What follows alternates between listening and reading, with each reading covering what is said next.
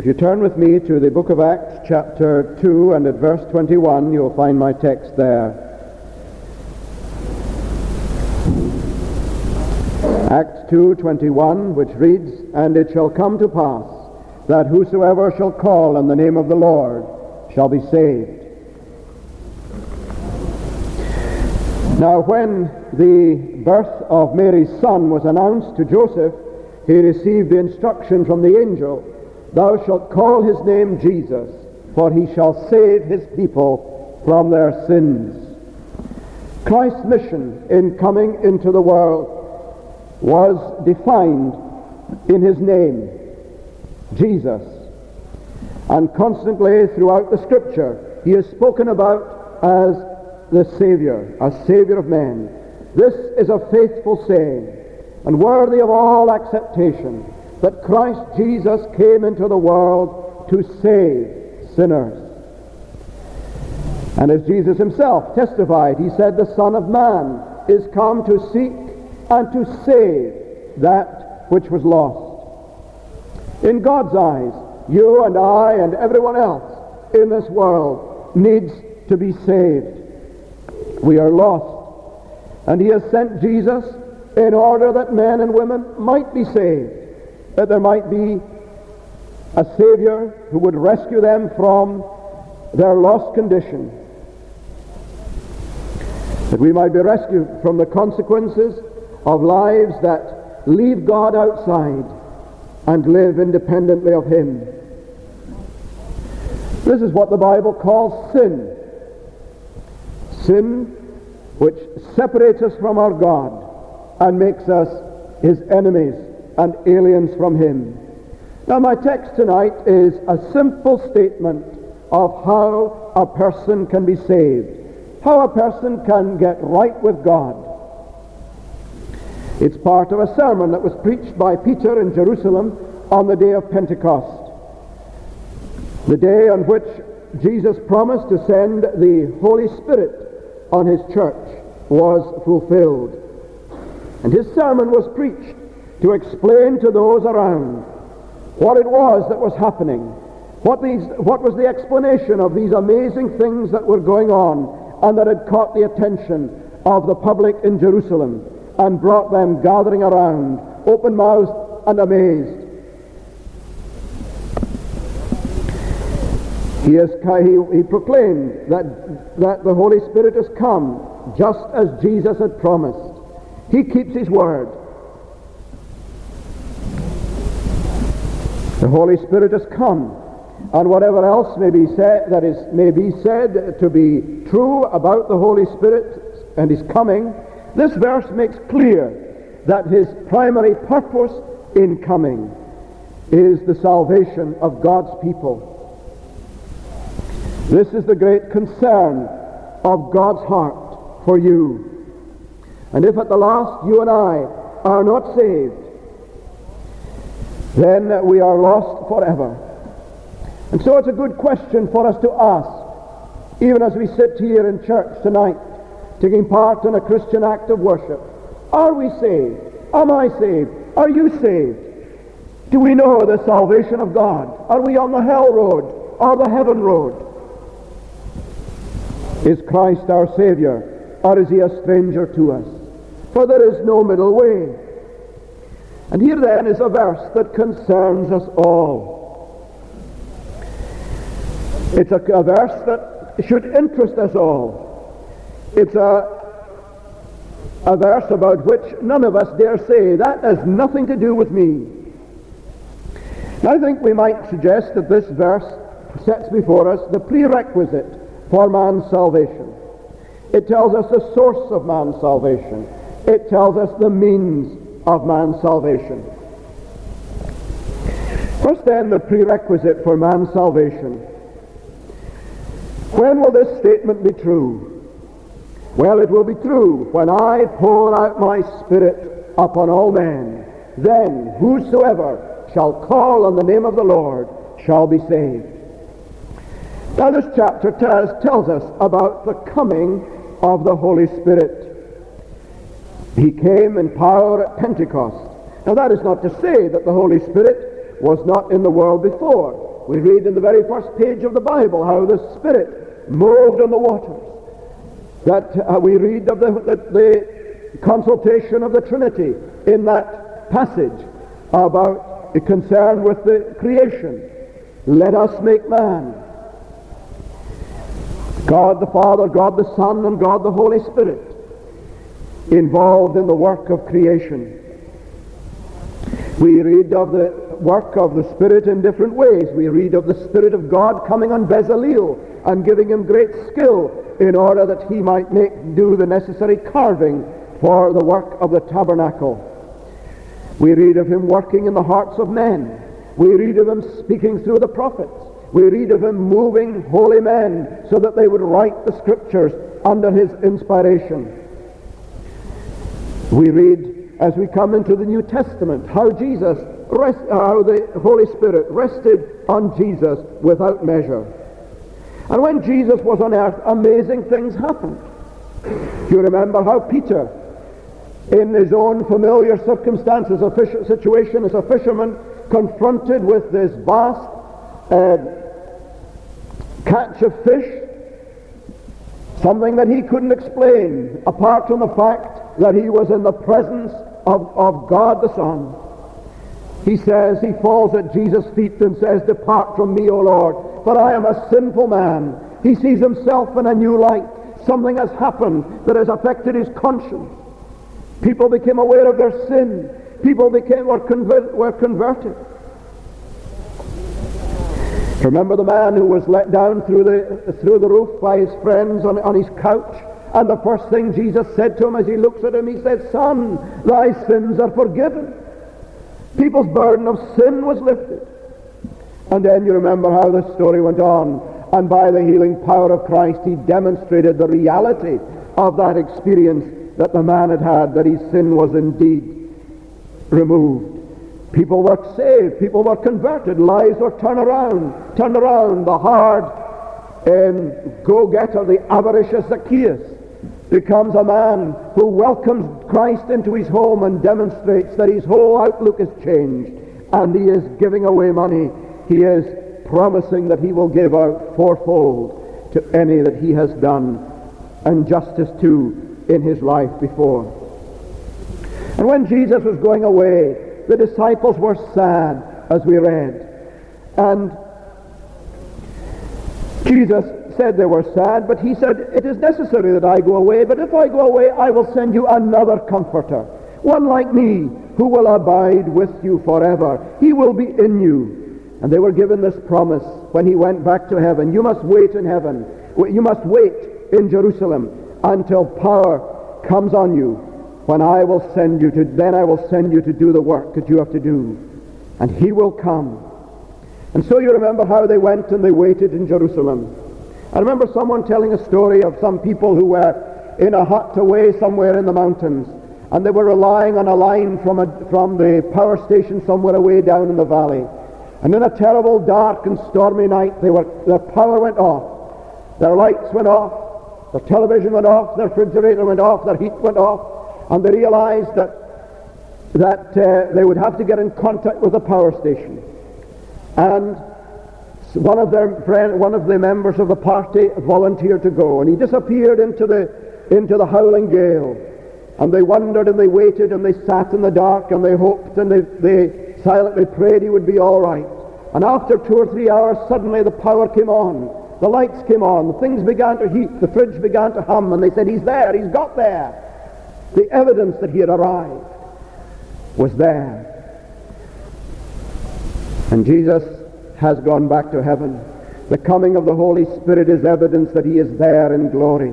Therefore, being by the right hand of God exalted, and having received of the Father the promise of the Holy Ghost, he has shed forth this which ye both now see and hear. He has come because Christ is in heaven, and he has been sent as Jesus promised. And that was the explanation of the things that were happening, that people speaking in tongues, the new understanding, the boldness of the disciples, and the conversion of 3,000 people to Christ on that day. This Holy Spirit, God the Holy Spirit, is in the world forever. the third person of the Trinity, God the Holy Spirit.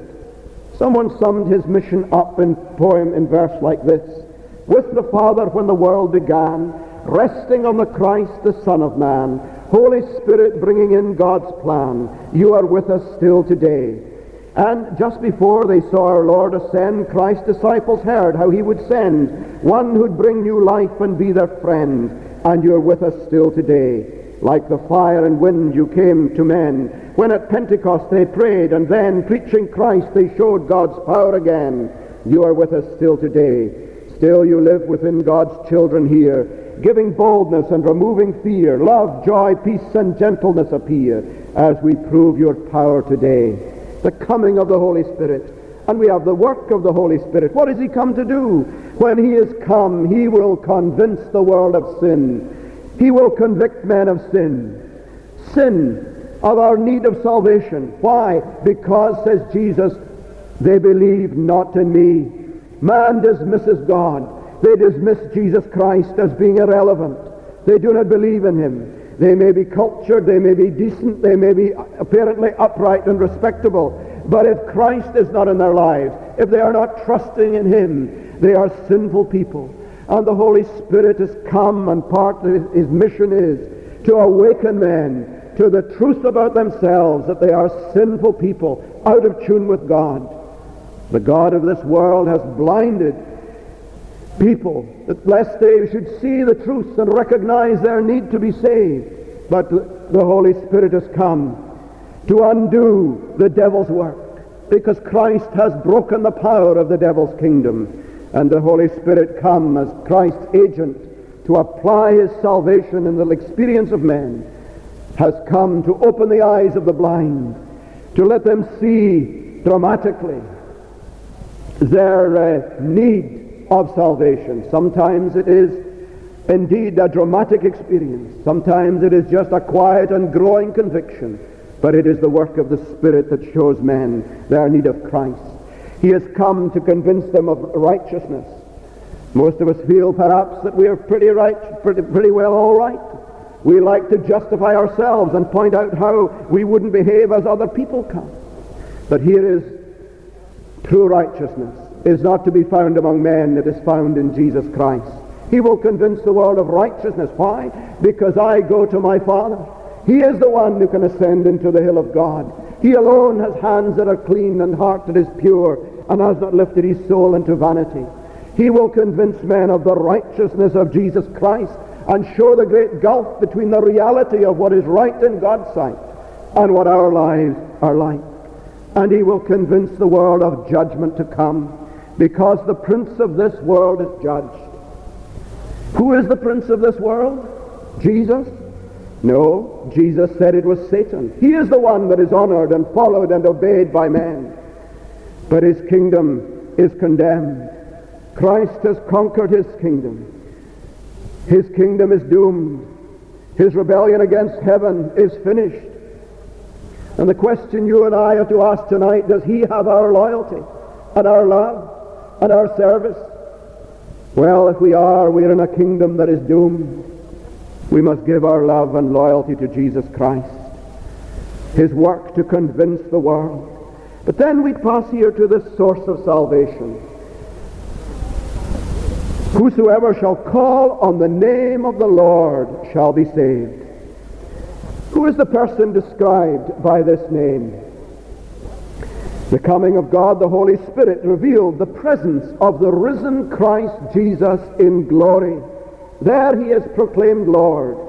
We know how in Philippians chapter 2 we read of the descent of Christ down even to the death of the cross. And then we read, wherefore God has highly exalted him and given him a name that is above every name, that at the name of Jesus every knee should bow and every tongue should confess that Jesus Christ is Lord.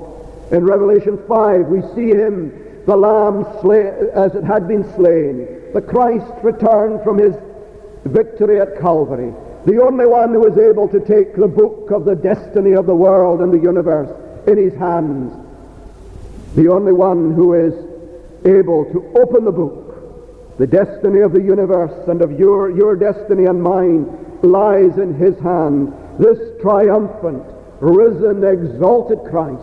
He is Lord of all. He is the one who is worshipped in glory, where they know his worth. Thou art worthy to receive power and riches and wisdom and strength and honor and glory and blessing.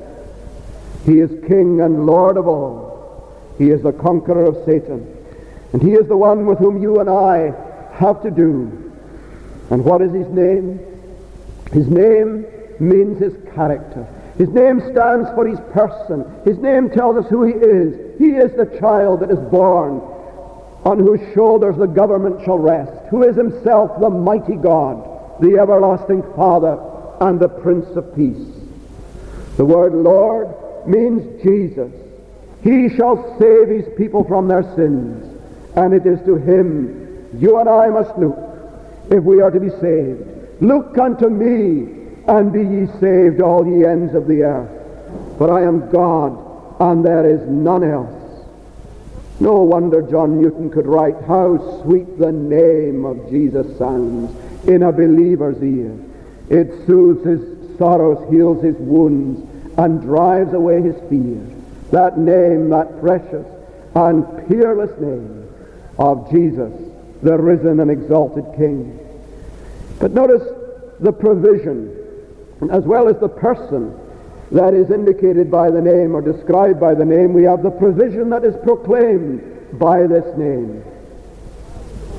He is Lord. Throughout the book of Acts, he is described as the Lord. He is the one of whom Peter speaks when he stands defiantly before the leaders of the Jews who would tell them to stop preaching in this name. You mustn't speak anymore in this name. And Peter says, there is no other name under heaven given among men whereby ye must be saved. This and this alone is the saving name, Jesus Christ, the Lord. His life of perfect righteousness fulfilled all righteousness for his people. He lived the life that you and I are called on to live, in perfect obedience to God, and which we fail at every turn to measure up to. But he lived that life of perfect righteousness. And he died the death that all his people deserve to die, bearing shame and scoffing rude, says the believer. In my place condemned he stood. He is the substitute of his people. All we like sheep have gone astray. We have turned everyone to his own way, and the Lord has laid on him the iniquity of us all. His perfect righteousness, his death as our substitute, and his risen life, his being raised from the dead as evidence that the price of sin was paid in full, are all factors in the saving offer that is provided. He purchased our redemption to buy us out of the slavery for sin. He has come, as he says himself, reading from Isaiah 61, to preach liberty to the captives and the opening of the prison to them that are bound. The fact is accomplished. It is now a message to be preached by this man, says Paul, preaching in Antioch, is preached unto you the forgiveness of sins, and by him you can be justified from all things, from which we could not be justified by the law of Moses. Now the Holy Spirit's work is to convince people of their need to be saved, but it is also to present to them and to demonstrate to them and to show them the glory of Jesus, that he can save, to lift him up before people, to open their eyes that they may see that he is the Savior. That's what Jesus said about him. He shall convince the world of sin, righteousness, and judgment, yes, but he shall glorify me. He shall lead you into all the truth. Who is the truth but Jesus? I am the truth. He shall glorify me. He shall present the Christ. He shall receive of mine and show it unto you. The truth about God, about man, and about salvation. And the fact that Jesus is Lord tells us that salvation is provided in Him. It tells us that He is able to apply it. There is none that can hinder Him from saving His people. He is all-powerful. No power can hinder Him. He can apply it to whoever He will, savingly. And since none can take His power from Him, here is the Savior, the mighty God, who is able to save to the uttermost all who come unto God by Him, this Jesus. Whosoever shall call on the name of the Lord, on Jesus, shall be saved. Which brings me to the final thing, the means of salvation. Who then is saved? Are people automatically saved? Has the death of Christ given a blanket salvation to everyone so that they are all saved? I once heard someone actually say this at a meeting, that his task was simply to tell people that they are saved and that they should act as saved people. No, that is not what the gospel message is. He is not one. People are not automatically saved. We are by nature children of wrath, even as others. And more than that, He does not come and force His way into any person's life. He will not come and save you against your will. And we even need the work of the Holy Spirit to renew our will, to make us new, to make us willing. It is a willing people who will come to Christ in the day of His power. People who have been made willing by the grace of God's Holy Spirit working in them. A person who wants to be right with God. Who then will be saved? Well, the verse tells us who will be saved. Whosoever shall call on the name of the Lord shall be saved. So here you notice you are told the grace by which salvation comes. What must I do to be saved? It says here, only call. Nothing more. As simple as that. It is not my life. It is not my works. It is not my record. It is not what I have done. It is not my goodness. It is not my having more goodness than badness. You and I have to learn that we can do nothing to promote our own salvation. There is nothing that we can do to recommend us to God, to persuade Him that we are worth saving. God sees us as lost. We are without God and we are without hope in the world. I think it was Bishop Ryle who said on one occasion, the only thing that I can contribute to my salvation is the sin that makes it necessary. Augustus Toplady had realized this when he realized that Christ had had to die to save sin. And he wrote, not the labor of my hands can fulfill thy law's demands. Could my zeal no respite know? Could my tears no forever flow? All for sin could not atone. Thou must save, and thou alone. Salvation is of grace. It is the free gift of God. It is granted by God to the caller, the person who calls with an open heart and with empty hands, to receive, knowing that the wages of the life he has lived is death, but the gift of God in Jesus Christ is eternal life. The call does not save, but Jesus promises He will save the caller, the person who calls, by grace. Says the writer to the Ephesians, by grace are you saved, through faith. And that not of yourselves, it is the gift of God. He is in the call that enables us to embrace Jesus Christ. That's what we learned in our catechism, isn't it? When we were in Sunday school, that difficult answer that we wondered about, effectual calling. It is a work of God's Spirit, whereby, convincing us of our sin and misery, enlightening our minds in the knowledge of Christ, he doth persuade and enable us to embrace Jesus Christ, freely offered to us in the gospel. Who calls shall be saved. He will not save himself. God will save him. Christ will save him. The Savior will take him and save him. Grace is in it from beginning to end. Amazing grace.